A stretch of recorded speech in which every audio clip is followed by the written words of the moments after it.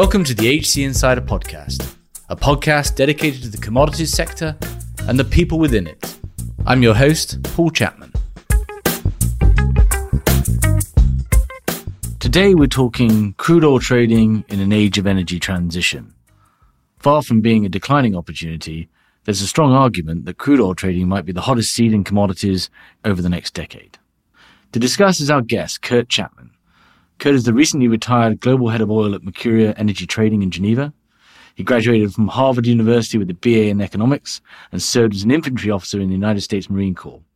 He started his career with Morgan Stanley and has had a 30-year career trading crude in the physical and financial markets, including with Total, Coke, and Sempra Energy. As always, if you want to support the podcast, please do leave us a positive review or rating on the platform on which you're listening. Kurt, thanks for joining. Paul, pleasure to be online with you. One of these days we'll get on the same side of the Atlantic, hopefully, and meet in person. Yeah, exactly. When the pandemic is over or not, as the case now might be. But I'm really excited to have this conversation. So we are talking almost counterintuitively. Is the crude oil trading seat going to be the hottest seat during energy transition? And before we get to that thesis, it would be great to get your take on the last 15 years or so when oil trading has been one of the hottest, if not the hottest seat in a commodity trading house in the commodity markets. I guess I will start off by saying that we've had tremendous volatility, which have led to financial opportunities in crude oil trading for the past 15 years. As you know, volatility leads to short-term price distortions in market structure, location, basis, and it gives traders a chance to really buy cheaply and or sell expensively. In the essence, we who have been in the crude oil trading market have really lived for volatility. And historically, we have had a very decent degree of volatility. So you've had this volatility there, and there's a story within that as well. Can you sort of take us back to the early 2000s and where that volatility came from in the context of the super cycle then, and then kind of just walk us through the potted history of crude oil trading through this the recent history? Sure. The beginning of the 21st century was primarily driven by, as you mentioned, the commodities super cycle, which was really on the back of tremendous economic growth in Asia, particularly in China. And we had pretty sustained bull market for some period of time. This all came to a dramatic end with the financial crash of 2008, bringing a period of recession and heavily contangoed markets, giving very strong opportunities for physical storage, covering the cost of carry. And that occurred for the next really several years.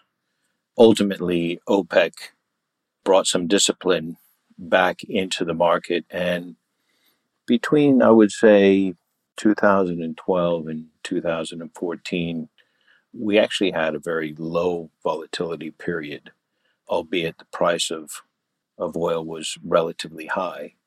What that led to was a growth in incremental production, and as we all know now, shale oil from the United States, which dramatically changed the environment for crude oil production.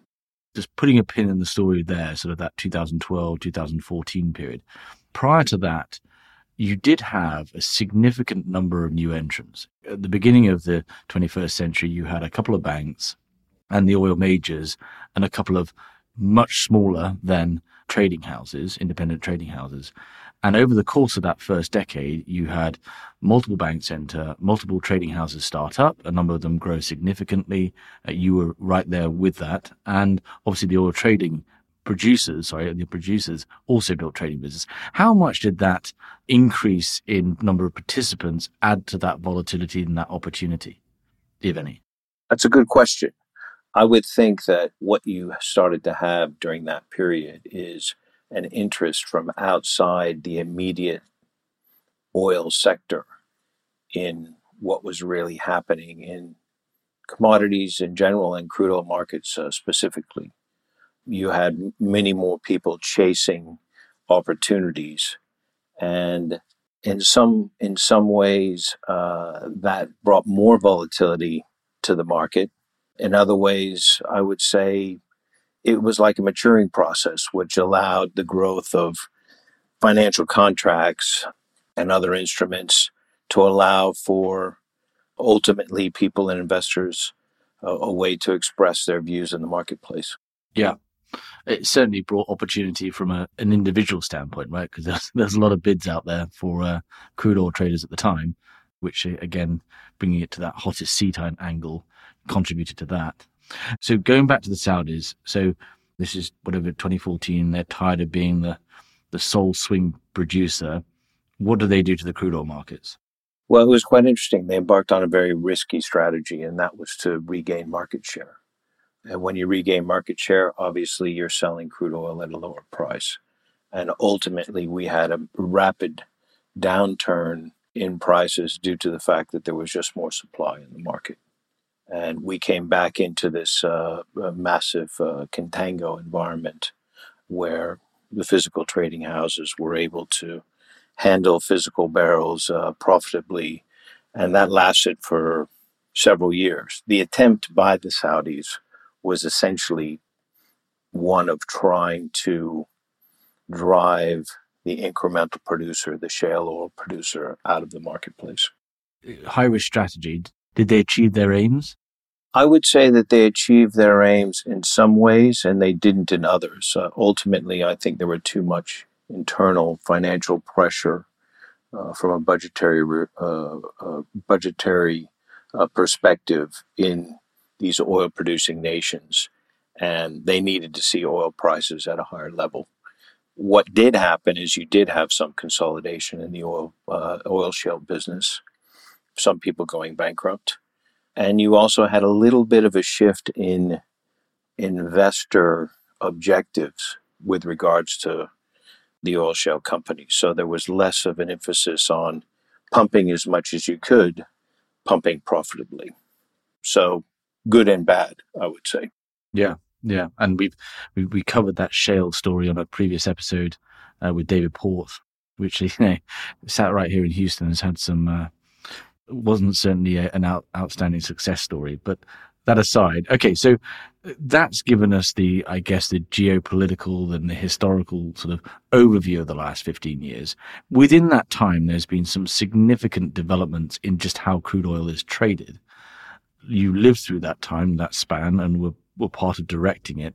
Can you walk us through that? Perhaps we can start on digitization, the digitalization of the innovations that came around how actually the markets operated and crude was traded. There were really quite a few innovations that occurred, certainly in my time period.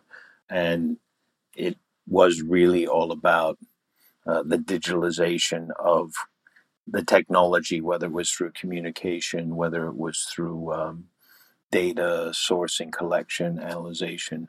The first thing really was the screen where you could get live prices, whether that was a Telerate console or Reuters or ultimately Bloomberg, whether it was a little paging device that people used to carry around with them to see what prices were, or whether, as it is now on most people's mobile telephones, where you can not only view prices on umpteen different commodities, but you can actually click and trade.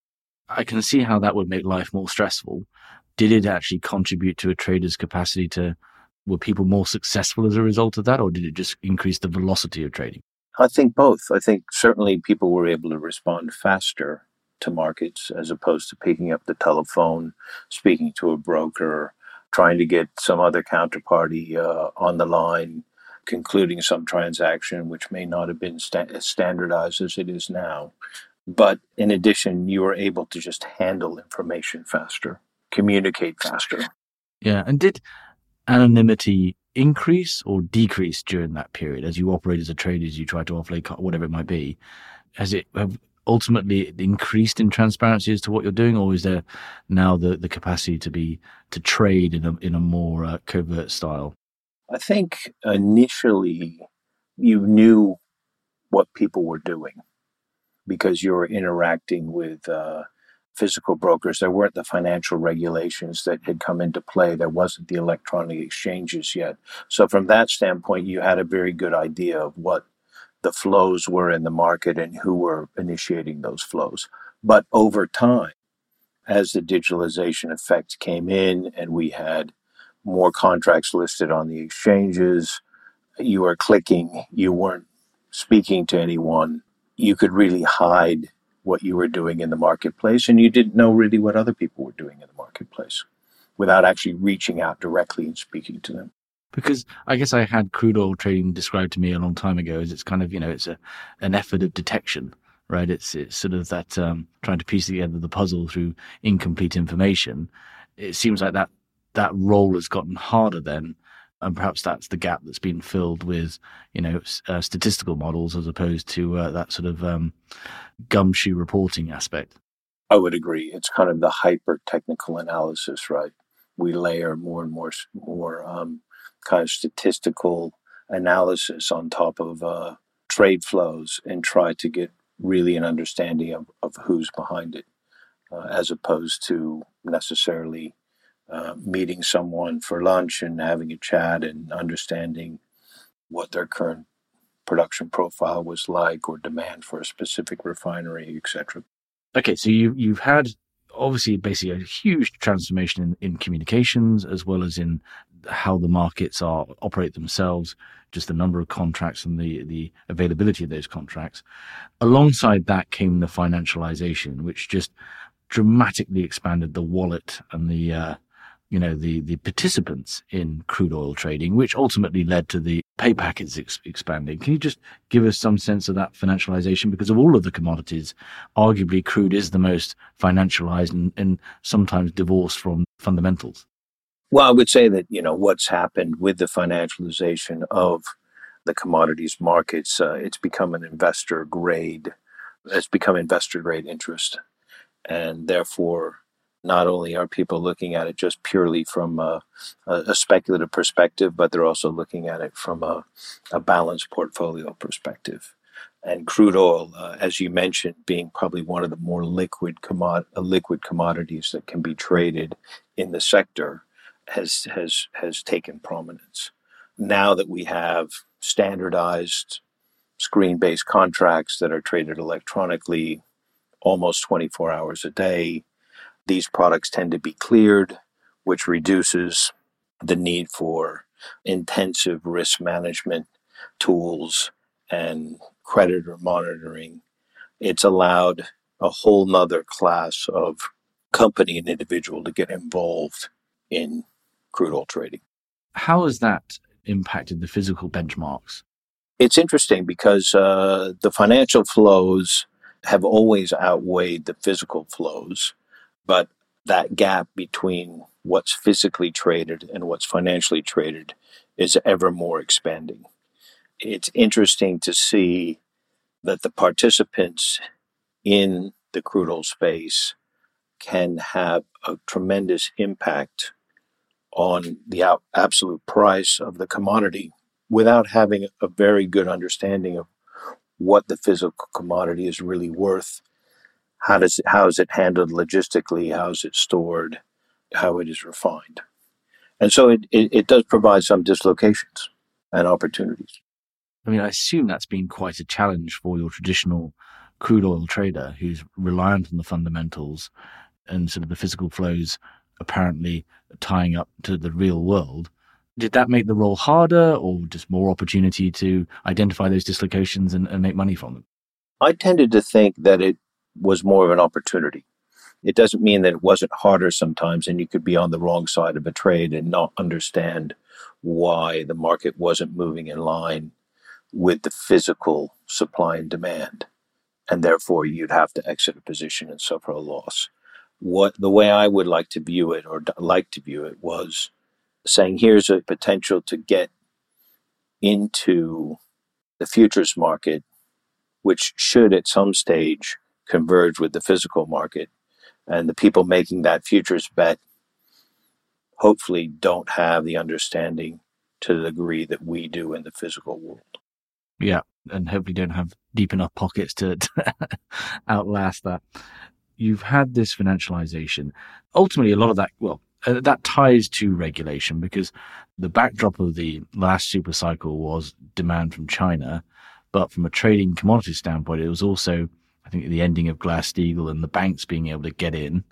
And that right up until the global financial crisis. And then we had Dodd-Frank, and that brought in a whole new slew of regulations that changed the nature of trading and changed the dynamic. And ultimately, I think, you could argue that the inheritors as a result of the global financial crisis, were these independent, privately owned, typically Swiss-based trading houses that had a lot more license to operate than, the banks and even some of the oil majors as well. Can you give us an overview of regulation, the changes over the last 15 years, and the impact that had on the crude trading opportunity? I think you're absolutely right. It has led to the rise of the energy trading houses. And the first step, really, after the financial crisis with Dodd-Frank, was a tremendously reduced role for investment banking, trading to absorb risk. And primarily what I mean by that is the hedging flows that would naturally come to the investment banks, whether they were producers or end users.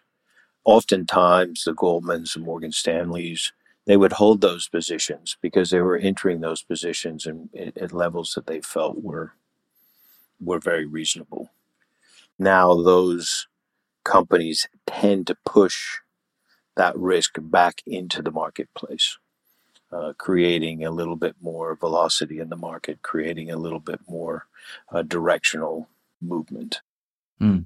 And what about more broadly regulation on within this time, just outside of sort of how contracts are handled and who's actually willing to take on risk and can take on risk?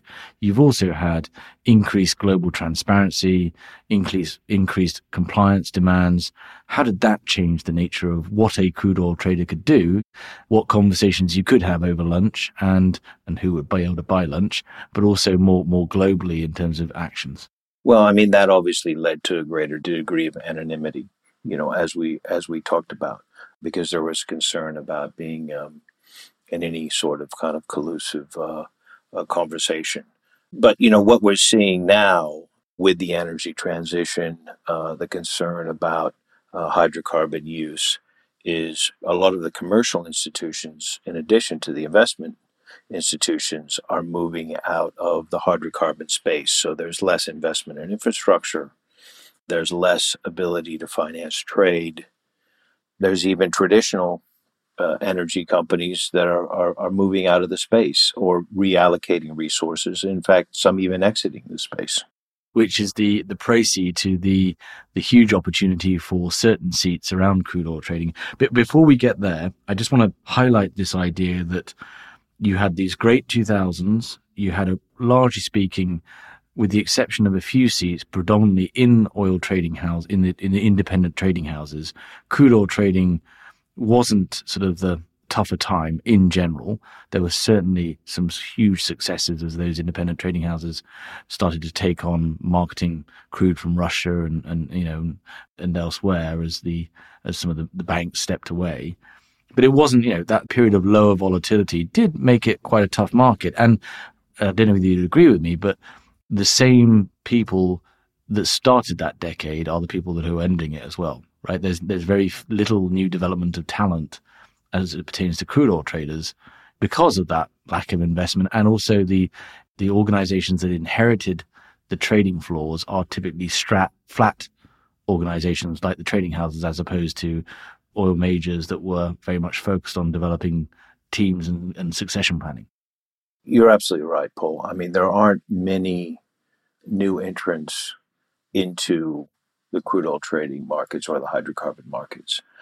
Traditionally, the trading houses would essentially poach what they thought were decent traders from the major oil companies, the BPs, the Shells, etc. Now these trading companies are having to go out and look for entry-level employees, train them with their own training programs, and then try to instill some sort of corporate culture that allows them to slip into the trading mentality. Okay, so just very recent history, you've had obviously the pandemic and, the huge shock to the market that's created. You've had this sort of the formulation of OPEC plus, and also we're starting to see a bit more of a globalized or more global physical contract market. The rise of Murban futures out of Abu Dhabi, efforts in Asia. Can you, I guess, at least those two twin forces there, the kind of globalization of trading and OPEC plus. Can you just talk to that and how that's changed the environment recently? Well, I think OPEC Plus really saved OPEC. And there was a recognition that OPEC couldn't do it by itself.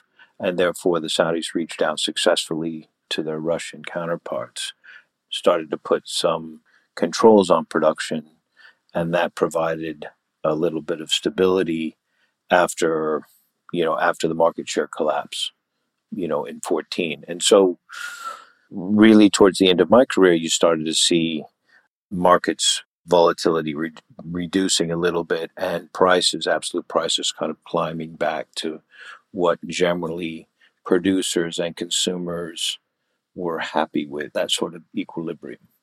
Then, of course, in late 2019, impact 2020, we had the pandemic, and it was a tremendous demand shock.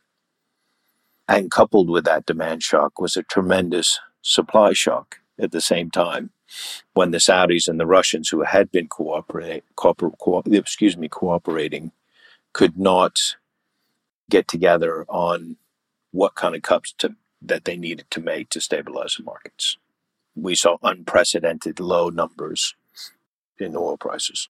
And a return to form from earnings. You just have to look at BP and Shell's Q2, I think it was, 2020, and their trading groups performed magnificently, as did most of the independent, or all of the independent trading houses as well, with that return of volatility and in the physical supply side, physical markets.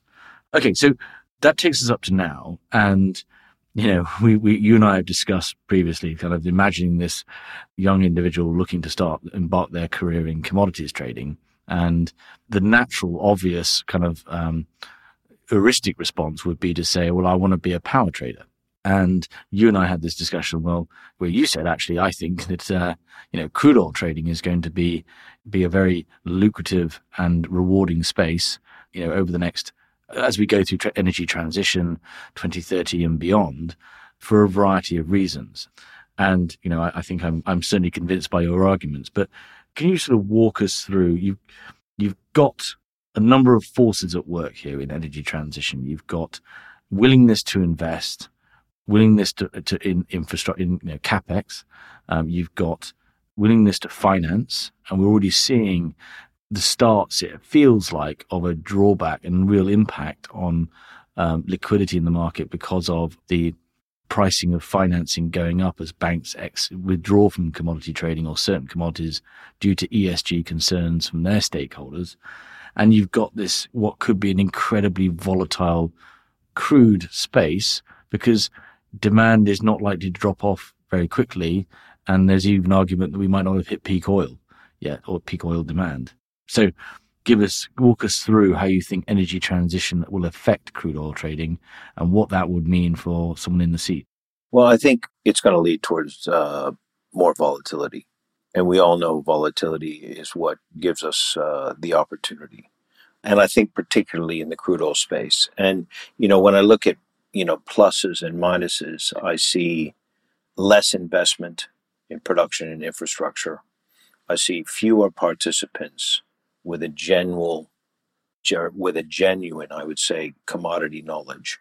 On the other side, there's greater financial flows, more investors in market, more financialization of commodity.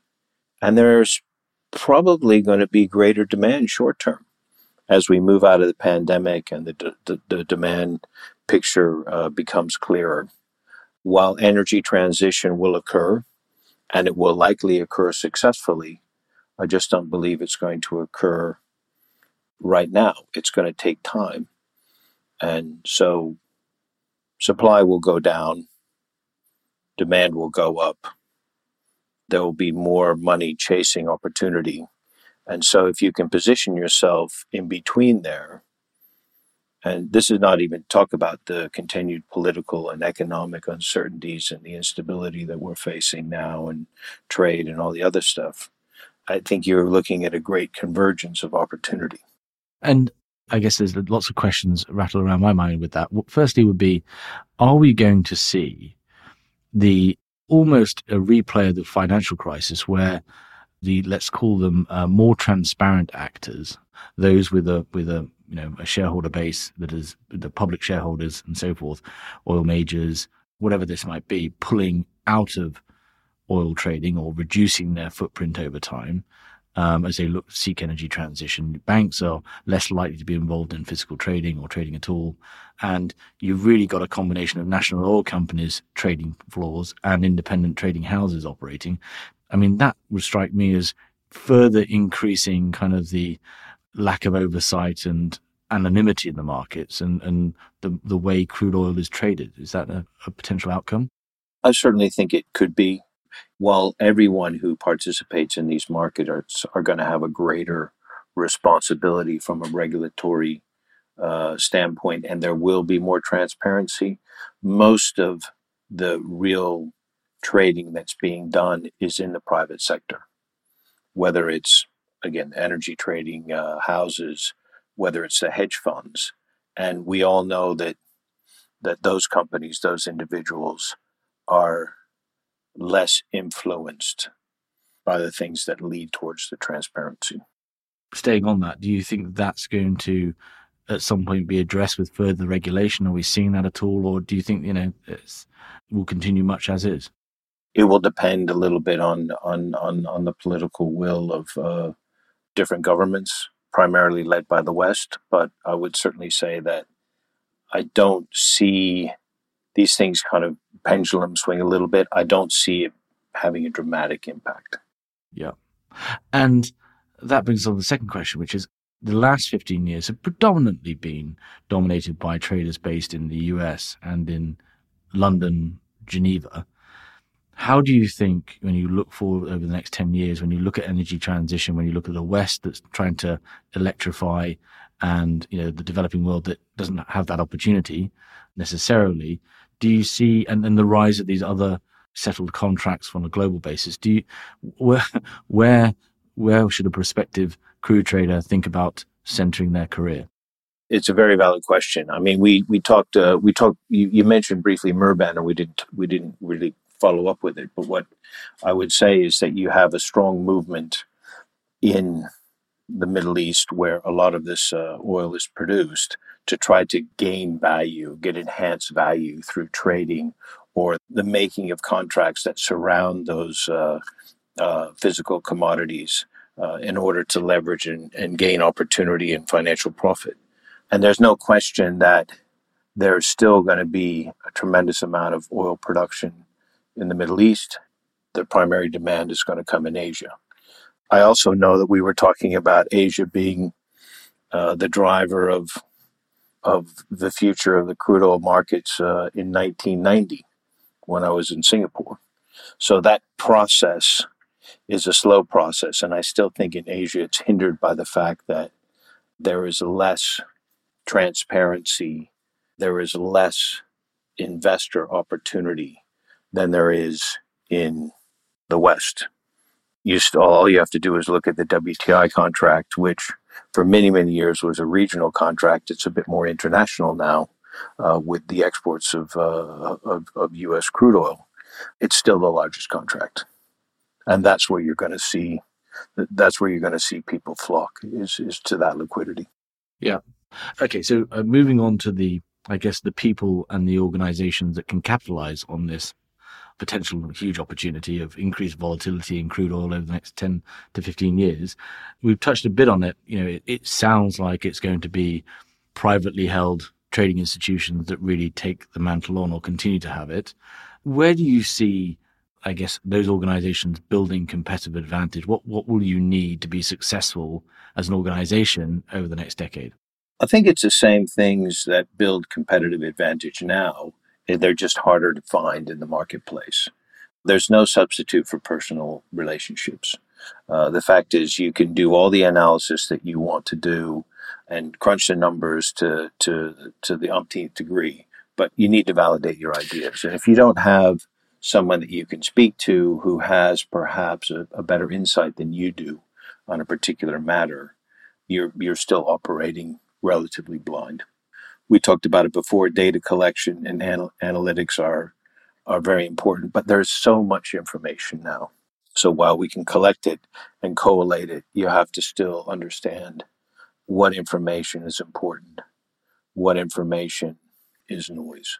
Risk management systems will continue to be very important in understanding what your risk is. I've seen a myriad of trading companies that have suffered by not realizing what exposures they had to the market, and we all know that these markets can move several standard deviations very quickly. So understanding basis and what that means is invaluable. We're still involved in a physical business, and physical business means logistics. And so you need to know how to move things from point A to point B. And I want to jump in on that because we've got I think it will be released maybe by the time this has come out, but we've done a couple now on the tanker market, which is going to suffer the same lack of investment potentially that the broader oil markets will do, as organizations concerned about investing in a VLCC if demand is going to only hold up for a third of the lifetime of that tanker. We have seen trading houses in particular build actually very successful shipping desks themselves and wanting to own like time chartering fleets. Do you think as that world gets more volatile, as the market sort of become a bit more degraded in terms of efficiency, you will see traders want to own their own fleets or at least control their own fleets? Own, I'm not specifically sure on, because that environment is changing as well in terms of fuel that's used for propulsion. But certainly long-term term chartering is still an important tool to have in your toolbox. And if you're handling a fair bit of physical commodity, there's not the wherewithal to hedge it in the financial market on, freight contracts. You need to be involved in the actual shipping. And then I guess that ties into other assets as well. We've had the rise of the sort of mini major in some of these trading houses, investing in terminals and so forth. Will those assets continue to play an even more crucial role as that volatility comes into the market? I don't see trading companies moving away from being involved in assets. In fact, to some degree, they may be more involved in assets as the traditional companies divest. And if you can get your hands on an asset that has a direct link with the supply and demand around a benchmark, whether it's WTI Cushing or physical assets in the North Sea, potentially Rotterdam, there's no reason that assets are not going to be part of your trading company's portfolio. Yeah. You do have this backdrop of banks potentially looking to withdraw financing from the hydrocarbon supply chain in general. As we mentioned, pressure from shareholders. You also have a number of global legal issues facing some of the trading houses as well at the moment, which could be a further magnifying force to the banks, potentially withdrawing liquidity. There is a bit of a threat there to that private world potentially, which would suggest that actually you might see kind of these NOCs or these national, the national champion, the non sort of publicly held producers really being well positioned to, with the balance sheets that they have, to actually build these trading teams and really make a lot of money off it. We have seen it already. When I was involved early in the business, BNP Paribas was everywhere. And they were everywhere because they were providing finance for trading or for physical shipments of commodity. And after sanctions about being involved in Sudan and Iran, they're nowhere anymore. So the trading houses have taken on that responsibility themselves, doing trade finance deals, which you've referred to earlier, particularly in Russia, but in other locations. And that will continue to be the case. And if you're going to do that, then you better have some professional trade finance, commercial-oriented people on board that have a very good understanding of credit and what kind of credit risk your company is willing to take, because that can put you in hawk just as fast as very large positions that are not well understood. Yeah. And do you think that the trading houses themselves, is it a threat that the banks stop supporting them, or will there always be a willing financier out there? I think what you're finding is that even though there's some pressure on the banks in terms of where they're involved, there's plenty of private money that's available, chasing return. And you see that in hedge funds, but you also starting to see some involvement in terms of, private family offices that want to have commodities exposure. And how are they going to do that? They're going to try to invest in the energy trading houses. So I think that sharpens really nicely for us what individuals should look for in organizations that might employ them.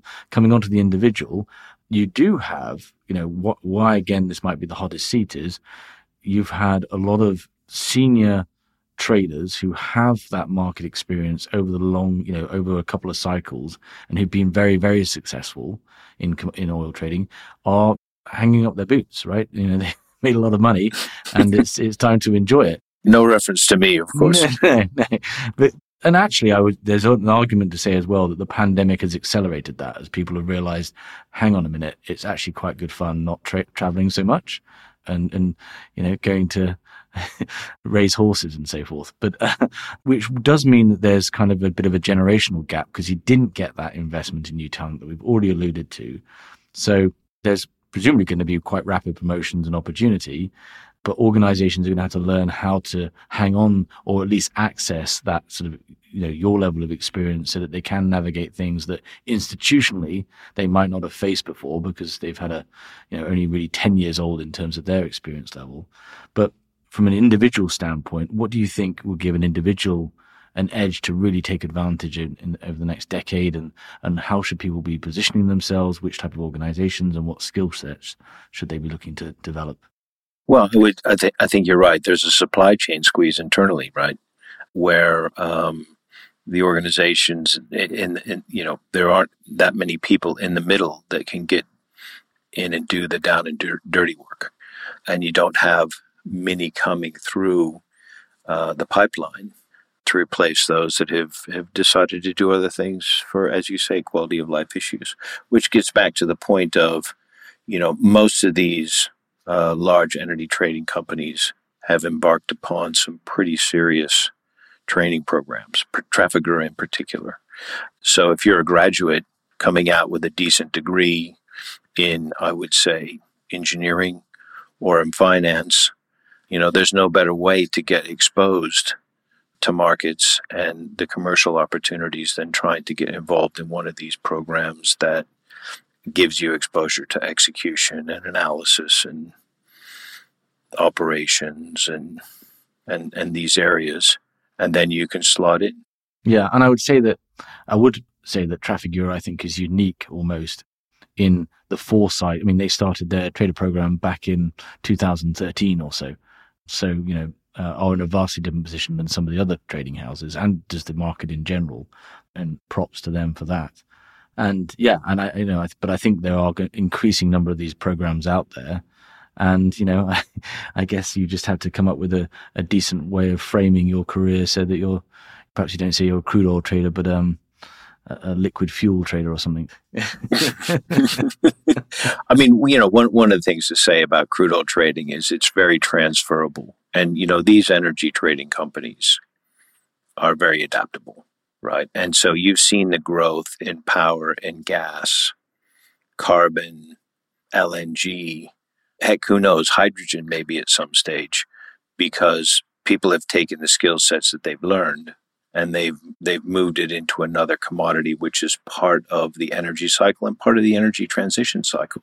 Yeah. So if you learn the basics correctly in one of these organizations, it doesn't mean you won't find yourself moving out of crude oil trading and into some other related commodity. Yeah, that's a point well said, right? And I think that you have seen trading houses, trading floors. Some of the most successful ones have been people who've been willing to say, yeah, look, we believe that there's a core skill set, and if you have that, you can go and trade anything. And some of the finest leaders in power and gas started their career in crude, and vice versa. So, I fully believe that. Well, I think it's been a really interesting discussion. I appreciate your insight and time, and I think that it's certainly it's going to be a really interesting 10, 15 years in crude oil trading, and that's certainly long enough for people to build fantastic careers and very lucrative ones. Paul, I appreciate the opportunity to speak with you today. I might have to dust off my boots and get back into the game. I don't know. Yeah, I was going to say, you might want to create the Chapman Crude Trading Academy and go from there. But it's going to be an interesting decade nonetheless. I would need your help on that for sure. Thank you for listening. If you enjoyed this episode and want to support the show, please give us a positive review on Apple Podcasts or Spotify. To find out more about HC Insider and Human Capital, a search firm dedicated to the commodities sector, go to www.hcinsider.global, where you'll find more original content on the commodities sector and more details on our offering as a search firm and our locations around the world. Thanks again for listening.